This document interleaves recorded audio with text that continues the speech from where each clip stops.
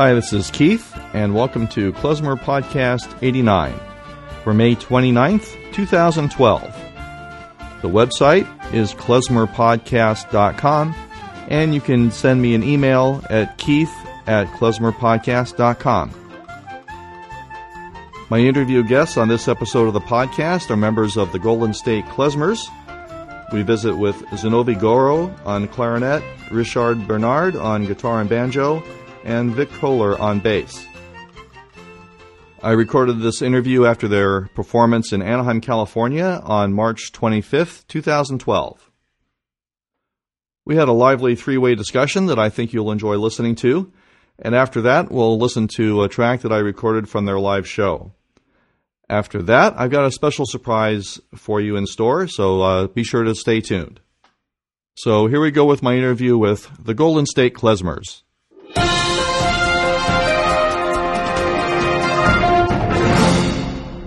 Hi, this is Keith with Klezmer Podcast, and visiting with the Golden State Klezmers. Just had a show in Anaheim, California, and let's see, Vic and Richard and Zinovy from Golden State Klezmers. Let's see, who would like to start? We had a fabulous show. You have 6-piece group, yeah, that's right, and a lot of energy. It was a great performance. Richard, tell us about how the group began. Generally, these guys that we work with are in this from the 1970s, and there was string band revivals and there was klezmer revivals starting like around the 1970s, and some of us got into playing the music of our heritage, stuff we'd heard all of our lives. Like in my case, I heard Yiddish and Russian folk music at home as well as Italian. And in Zinovy's case, however, Zinovy's from Kiev, Ukraine, and it was during the Soviet era, so Zinovy didn't play a lot of Jewish music. He was trained under the Soviet system. And when people like Zinovy came here to America and met us guys who are into all kinds of Eastern European folk music, particularly Southeastern, then it was really a great meeting, and we've learned so much from each other. When I came in 1979, klezmer music was forbidden at all. Okay, I know personally guys who was fired from playing Hava Nagila, okay, on the job. Okay, it was absolutely forbidden. And when I came here, okay, I have no idea about klezmer music. I started playing this here because of LPs of Giora Feidman. Okay, I was amazed how he played. Okay, that's why I started playing, and I discovered that it was a big market for this music, okay? Nobody care about, Mozart concerto or Weber concerto, but everybody asked klezmer, so I started interested, okay? I started playing, and I play since then, since 1979. This is Richard again. Zinovy, how much Jewish folk music did you actually hear when you were young? Because you're Jewish. Your parents are both Jewish. I hear this music, okay, but I don't play ever this music, okay? It was in the air, okay? My parents know, my mother, she was a professional piano player, okay? And my grandmother, okay, always sings these songs, okay? But I never thought that I will play this, okay? Because I was strictly classical guy. And Vic, you're the bass player. That's right. And do a fabulous job, both plucking and with the bow. What's your musical background? Well, I started out actually playing folk music when I was really young. Started when I was 5.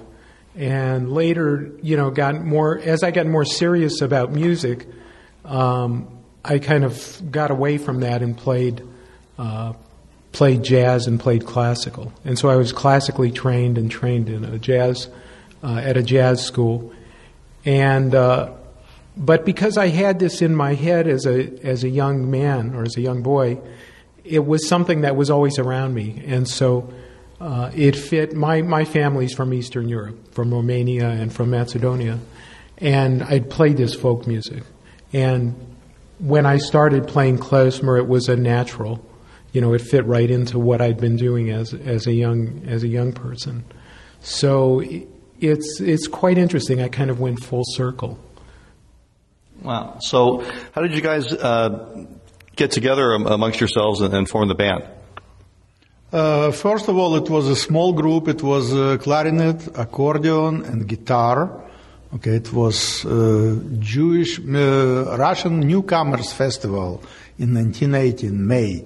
Okay, and after this, step by step, I started to know musicians. I met Maimon, violin player, and after this, I met Richard. Later, I met Vic, Isaac on the accordion. Okay, and we start playing together. Okay, we're playing since then. Okay, and it's a big deal when orchestra playing together for many years. Okay, this is not a pickup orchestra. Okay, it's more or less we play together always. Sometimes we play 3 people or 4 people. Today we play 6 people, but it's the same people, the same circle. Okay, they know what they're doing. They know repertoire. It's great feeling. Okay, when everybody knows what they're doing. Right, and you have some recordings, yes, because I remember.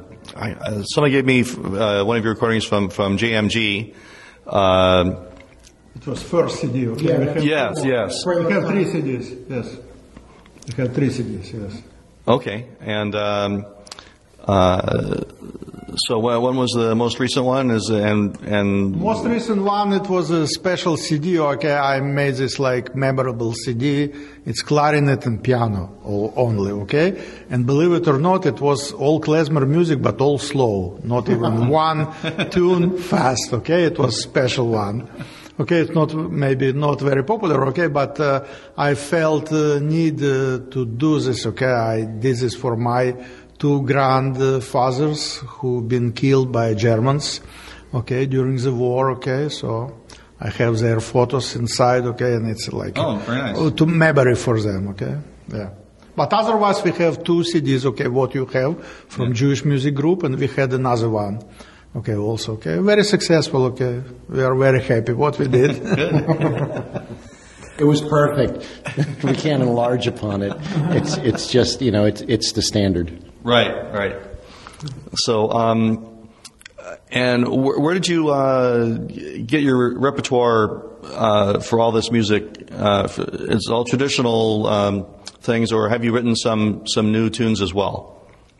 I like to write some nihilistic, antisocial songs that are a fusion, of klezmer music and Eastern European and Balkan music in particular, and folk rock and roll and all that. In terms of what this band's repertoire is, generally with the recordings, we stick to public domain things.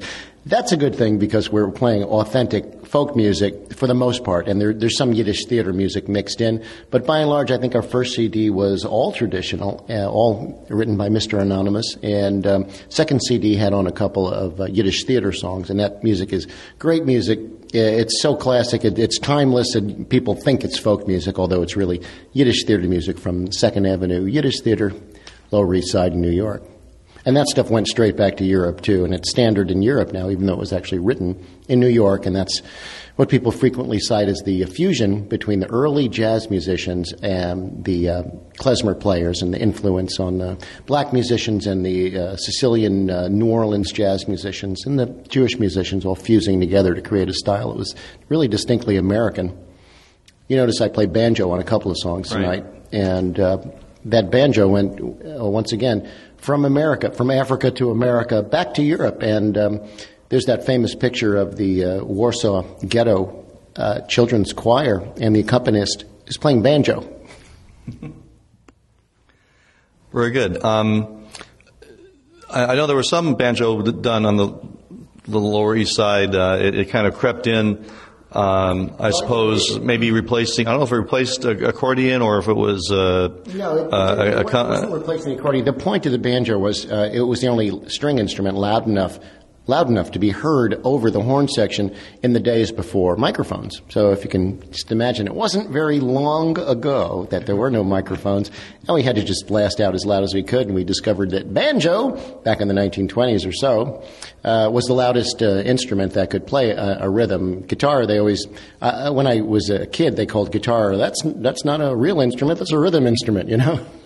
So we're doing frequently, we work without a drummer frequently, and so it's playing, it's the drum section and it's the guitar section and the harmony section, and that's the function of the instrument in the orchestra, particularly when we don't have a drummer. But we have a great bass player, Vic, who actually didn't mention this earlier, but maybe you should tell them a little bit about the tamburitsa relationship between some of the tamburitsa music that you played as a child and klezmer and other Eastern European string bands.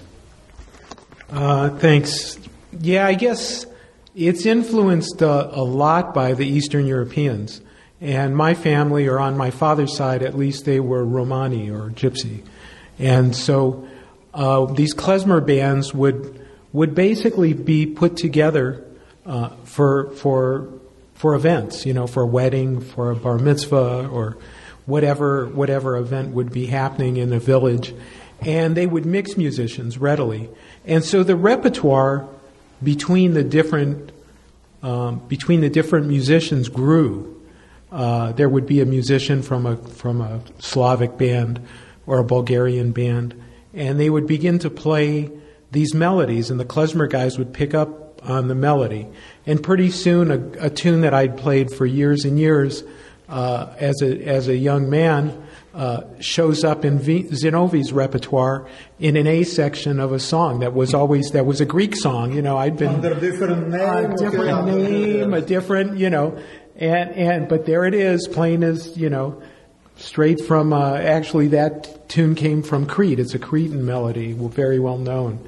And, so it's amazing, this exchange, this fusion. We think of fusion as being something very new, and improvisation as being something new, and American jazz. But we're improvising all the time. I mean, when we're on stage, the only thing we do the same every time is begin and end. and so we all kind of, we'll start the same, we'll end the same, but we never know where it's going to go. And even in a medley, Zinovi can go to a medley we never played in that particular sequence. But everything has to go along with it. This band is great. Everyone's listening, and we have a lot of dynamics. You'll hear the band go down, the band come. I mean, there's no big rehearsal where we plan all this out. Don't know. Yeah. They're paying us to rehearse. It's the secret. It's the secret. It's a lot more money not to rehearse, by the way. It's the secret recipe. That's right. It just happens on the spot. Well, terrific. Appreciate your time away from your adoring fans over there for a few minutes. But if people want to find more about Golden State Klezmers or buy your CDs or download the tracks, where can they find it? They have to go to MySpace. What's that? Wait a minute. MySpace.com/Golden State Klezmers with S, and it's one long word, Golden State Klezmer. MySpace.com/Golden State Klezmers. So you have history of the band, you have a lot of photos, and you have a lot of tunes, okay? Really tunes, not pieces of the tune, not 20 seconds, okay? Tune from the beginning to end. I believe it's 10 or 12 of them. Okay, they're free to listen, okay? If they want it, okay, we also sell CDs, okay, they have my telephone, okay, they can call me, okay, and I will arrange, okay, for CDs. Terrific. Well, thank you very much, Golden State Klezmers, Vic, Zinovi, Richard. Thanks so much for your time, and had a great show today. Hope to see you again soon. Thank you. Thank you. Thank you.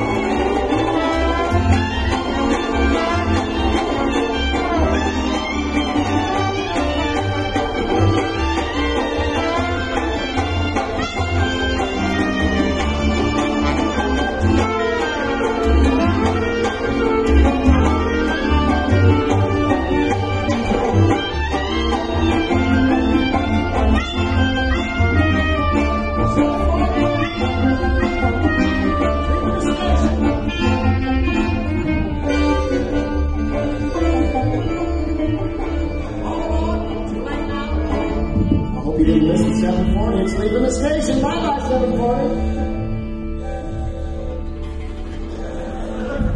Yes, sir, ladies and gentlemen.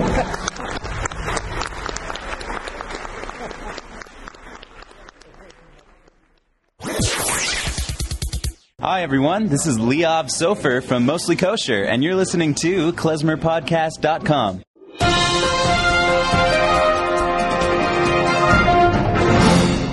Okay, I'm back. That was my interview with Zinovy Goro, Richard Bernard, and Vic Kohler of the Golden State Klezmers.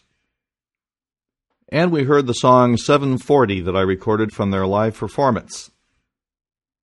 So a big thank you to Golden State Klezmers for appearing on the podcast and for allowing me to play the track. Next up, I have a special surprise for you. Got a brand new track entitled Meshuggah from David Kleinman's Yiddish Dub Project from France. I just received this track from David, and shout out to him for a great job on this track. Hope you all enjoy it. It ist ich in dein Wickerle, so lang wie die bist noch klein. Die kennst nicht in der Welt inne, wie man kocht, vergelt in je.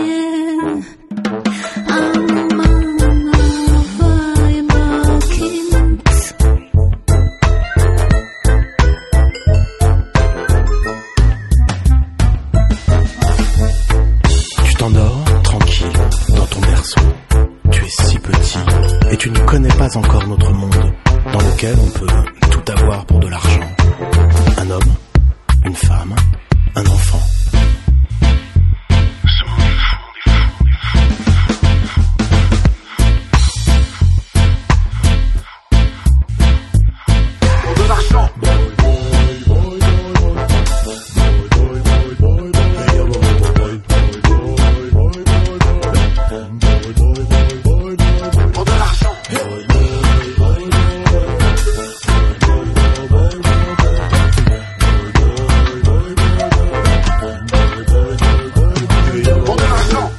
Welt ist Meshuggah.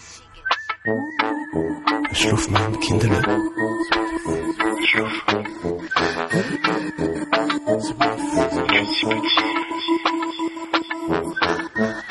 Ce monde est fou. Tu es si petit.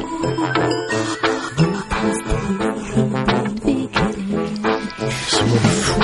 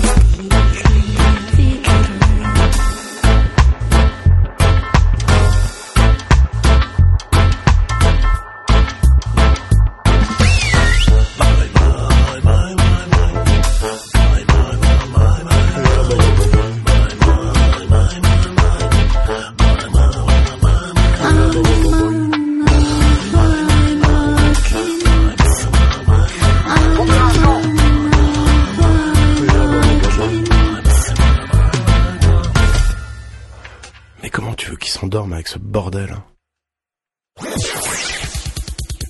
Okay, that was the track Meshuggah from David Kleinman's Yiddish Dub Project from France. Thanks again, David. So if you have any questions, comments, suggestions, or if you have a band that would like to appear on the podcast or have your music played, or if you have a recent or soon-to-be-released album you'd like me to review, please write to me at keith@klezmerpodcast.com. And again, the website is klezmerpodcast.com. And the music heard on Klezmer Podcast is for promotional purposes only and is used with permission. So that's about it for Klezmer Podcast 89.